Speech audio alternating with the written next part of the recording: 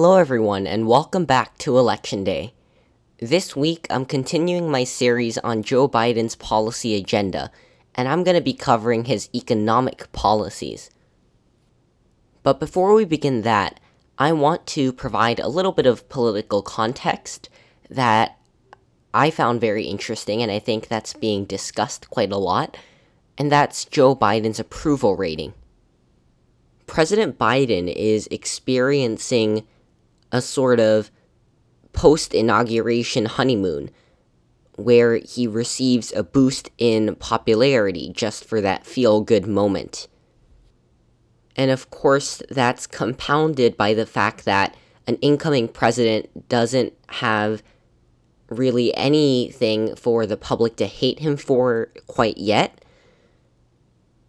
And especially in the case of Joe Biden, he's had a very proactive first few days, signing a lot of things, and those are mostly quite popular measures.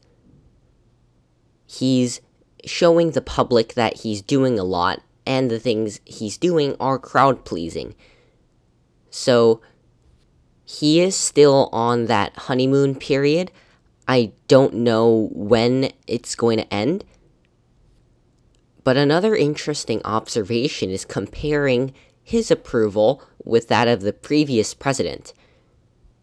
Of course, you have Democrats supporting him, Republicans mostly opposing, but he has quite broad approval among independents, which is something that number 45 never enjoyed, and that's why his approval was always below 50%, whereas Biden's is comfortably above. So that's another interesting thing I noticed, is that Biden's capturing not just the left, but the left and the center. And even if that center is ever diminishing, it's still quite an important section. So that's that. And then let's head straight into how is President Biden going to address the economy. And by the way, going back to that idea of a post-inauguration honeymoon, the economy is one area where Joe Biden will sort of get the benefit of the doubt and ride a comfortable wave, because typically, and I personally don't agree with this, but in general, Republicans are more trusted on fiscal and economic issues more so than Democrats. But because of the COVID-19 pandemic, people do want government intervention. People do desperately need aid, and Republicans have been less willing to offer that than Democrats. So Joe Biden is walking into office in a very unique time where his party is actually trusted on the economy. And Biden certainly does want to capture that moment.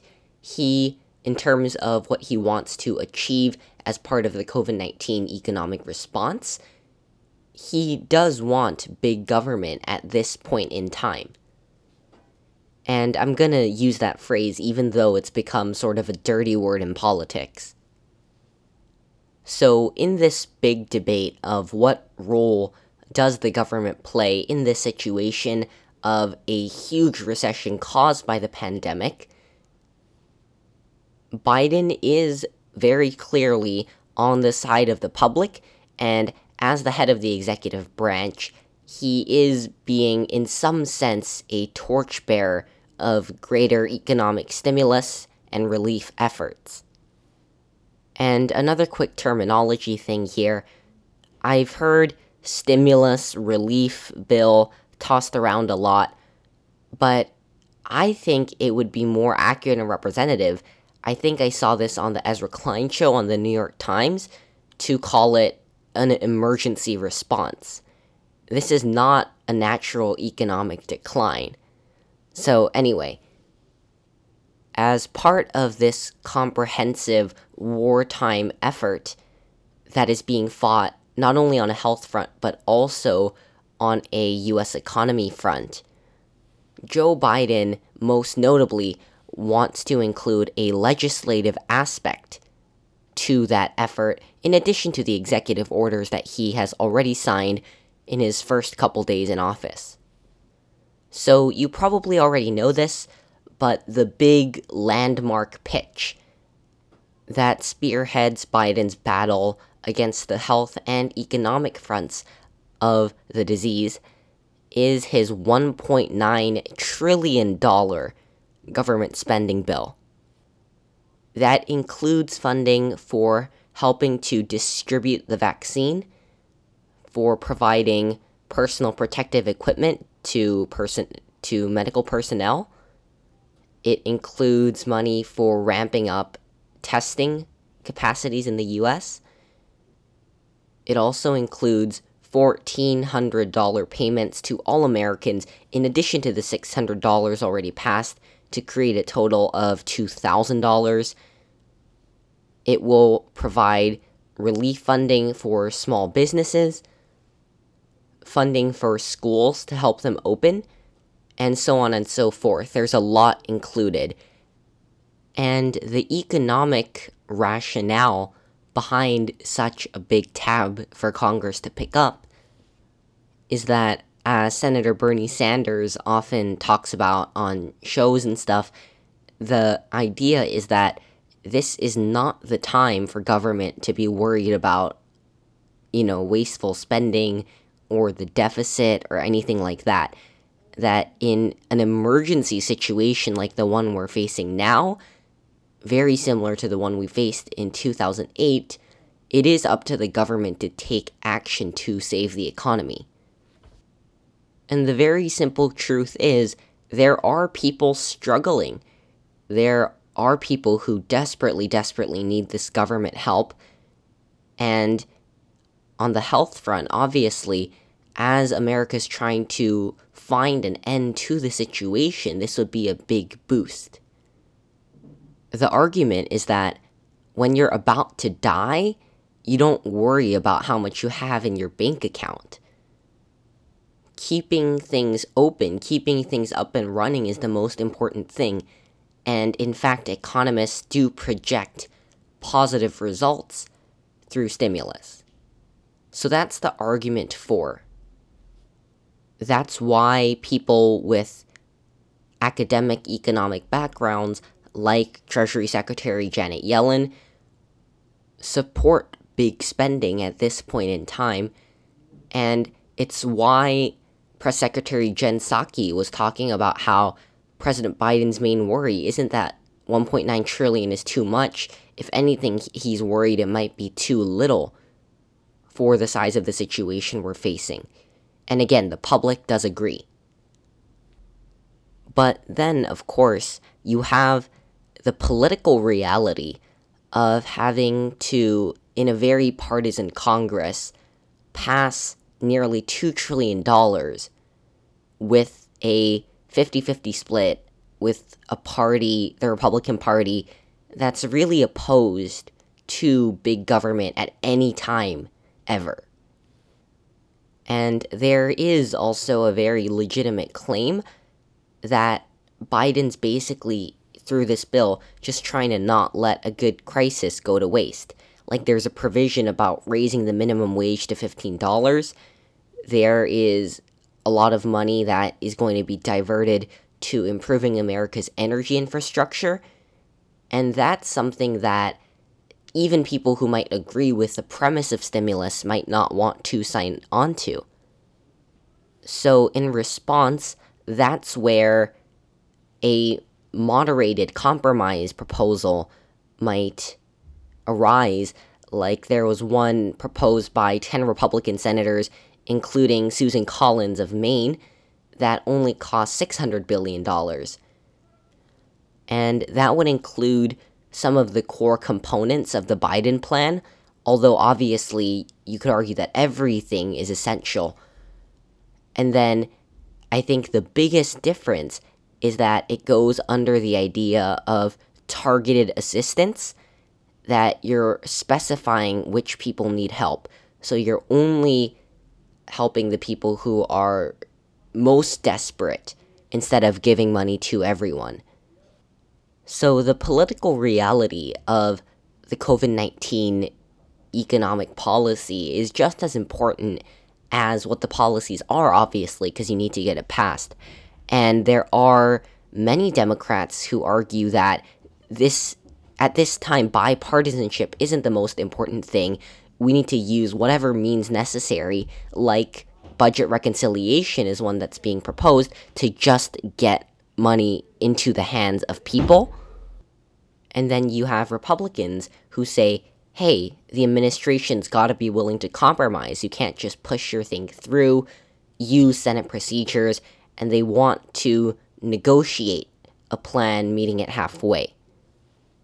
So that's the COVID situation, and obviously that is the most immediately important because Biden can't really try to shake up the American system until some degree of normality is restored. But looking past that, looking at a broader vision for the US economy, let's talk about where Joe Biden stands.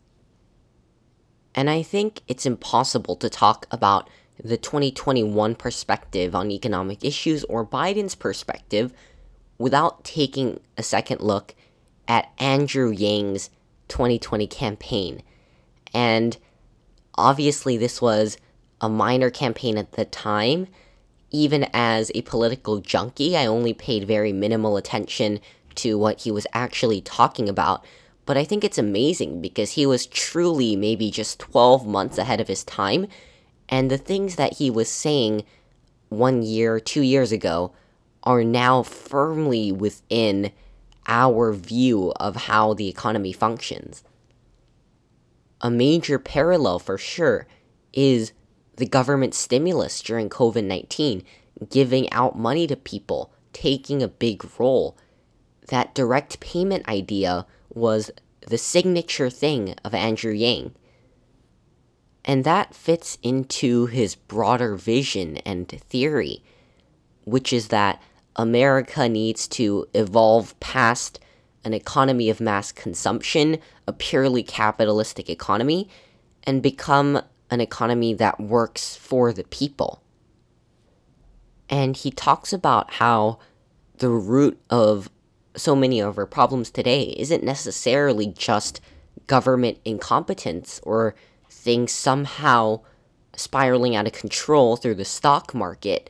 He's talking about a more fundamental issue, and that's the long-term crisis, quote-unquote crisis, of automation and the fourth industrial revolution, as well as jobs moving overseas to cheaper countries. A very memorable quote from him was saying that Donald Trump got the problems right, only the solutions wrong. And he talks about how the previous president appealed to some great frustration that a lot of people in the Rust Belt had as their jobs were being shipped overseas, their towns were being deserted, and the economic situation was just deteriorating by the day. And I think just from news gathering and information gathering here and there, you can sense that this has become the consensus of the Democratic Party and the viewpoint of Joe Biden. But here's where the president does differ from Andrew Yang. Andrew Yang's solution to the problem was that the government should give everyone $1,000 a month. And now that's partially true due to COVID-19, but long-term Biden has a different view, and it's reminiscent of a Democratic Party of maybe 10 years past, the Rust Belt Democratic Party of workers. And quick side note, obviously that's why he was able to win the election in the first place. So what do I mean by old school Democratic left-wing policies? Well, I think the prime example is Joe Biden's newly created Buy American policy that isn't actually all too different in principle from the previous president, even if in practicality it differs a lot. And the idea behind Buy American is run contradictory to the general narrative, historical narrative, saying that the American manufacturing industry is not dead, trying to fuel that and light it a little bit more. He's encouraging companies through government action to keep their jobs in the United States. His international trade policy, as I said in last week's foreign policy episode, is quite hostile towards China. He doesn't think they're playing fair, and as a fast-growing economy, he doesn't like their influence on the US workforce. So when we think about Donald Trump's harsh China policies, tariffs, protectionism, don't expect that to immediately go away. So that's that, trying to resurrect American manufacturing, as difficult and even impossible as that may be. And then he's also a big unions guy. He always talks about that, and of course that helped him in the general election. He is on the side of workers. When we think about Bernie's vision of class warfare, the poor against the rich, Biden, as someone who is still a liberal, still a Democrat, he stands on the side of the worker. I think that's one of the things that might have surprised a lot of people. Biden, upon coming into office, was more liberal than maybe a lot of liberals would have expected. He didn't just stick around the middle, he did take decisive action as a Democratic president. So if he can continue to get things done, he will be a surprisingly progressive candidate. And in some sense, he's also the ultimate compromise candidate for the Democratic Party because he's compiling ideas from throughout the campaign, like Andrew Yang's, as I said, and putting them into action as a person who can handle the being in office side of things. Of course, we'll still have to wait and see for results, though. The big difference between Biden and Democrats further to the left isn't necessarily his agenda or his platform, besides maybe not proposing Medicare for all. It's not really his agenda. It's that he's generally a moderate persona and has a moderate instinct. And anyone can say progressive things, but we'll see how far he's willing to go to get it done. So anyway, going back to him being on the side of workers, he does support a $15 minimum wage. He supports a lot of funding to help American innovation. He's very progressive, actually, on the issue of education and on student loans, although I might talk about education later. He wants free universities, free public universities, for those earning under a certain amount. He wants to raise various taxes by a couple percentage points for Americans making more than $400,000, and significantly increase the capital gains tax for people with incomes over $1 million. So on tax, once again, he is a liberal politician. And then circling all the way back to what I said first, his main thing is being a workers' politician and a workers' president. So he wants to support unions, expand overtime pay, and invest greatly in creating new manufacturing jobs. So that's what I'm talking about when I say Joe Biden is a sort of old school, Midwestern appealing Democratic politician. He's one of the few people on either side of the aisle that still believes in saving American manufacturing and American jobs in this way, and I don't know how I feel about it. It does seem to go against a bigger historical trend. And that doesn't necessarily mean he isn't willing to put in place progressive action. It's just a bit of a contrast to this new brand of liberalism emerging from the East Coast and the West Coast that might be better represented by a different liberal president. So yeah, as I've listed, he does have a lot of concentration of wealth measures in place to improve equity. Circling all the way back to former presidential candidate Andrew Yang, another one of his talking points is the idea of a winner-take-all economy induced by globalization, automation, and all these changes, talking about how this technological revolution and industrial revolution is leading to more wealth at the top, less wealth in the middle and at the bottom.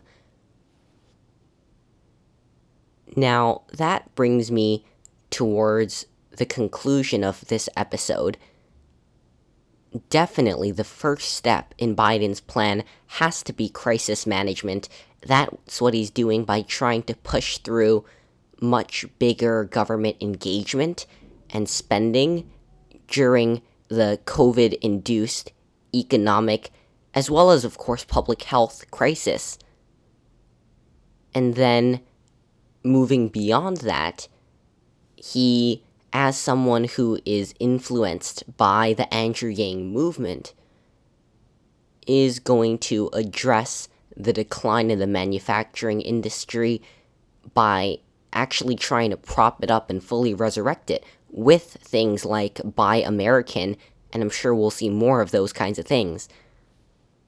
And he will be, in my view, a more progressive candidate than a lot of us might have thought otherwise. And not only on workers' issues like I've stressed, but also on taxing the rich, on education, on healthcare, on climate change, all those things. And this was, in fact, one of the big worries and election talking points for the Trump campaign and the Republican Party, that Joe Biden wasn't just Joe Biden, he was hiding the entire Democratic agenda behind him. That's not entirely false, because he is the ultimate compromise candidate. But, to provide hope also for those on the right, the idea of a compromise candidate also includes voices on the right as well as further to the left.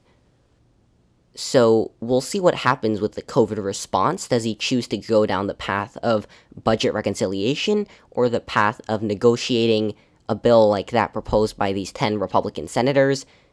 We've been getting mixed messages. But once emergency mode is over, I do expect that you can see some degree of negotiation and compromise.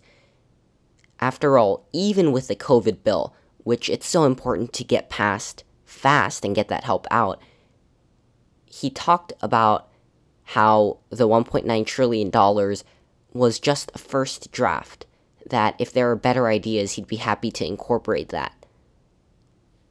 On the other hand, and there's a lot of buts here, but you could also argue that's just a token statement. That's not my view, but you could argue that. Anyway, I've been rambling on way too long. During that conclusion, I talked about how he could be more progressive, perhaps, maybe not, on things like education, on healthcare, and on climate change. Each of those will hopefully get its own episode within this season, maybe the next season. And climate change policies during the Biden administration is going to come to you next Friday. And with me is going to be someone who is much more well-informed and opinionated on climate change than I am. So look out for that. Thank you for listening and see you next week.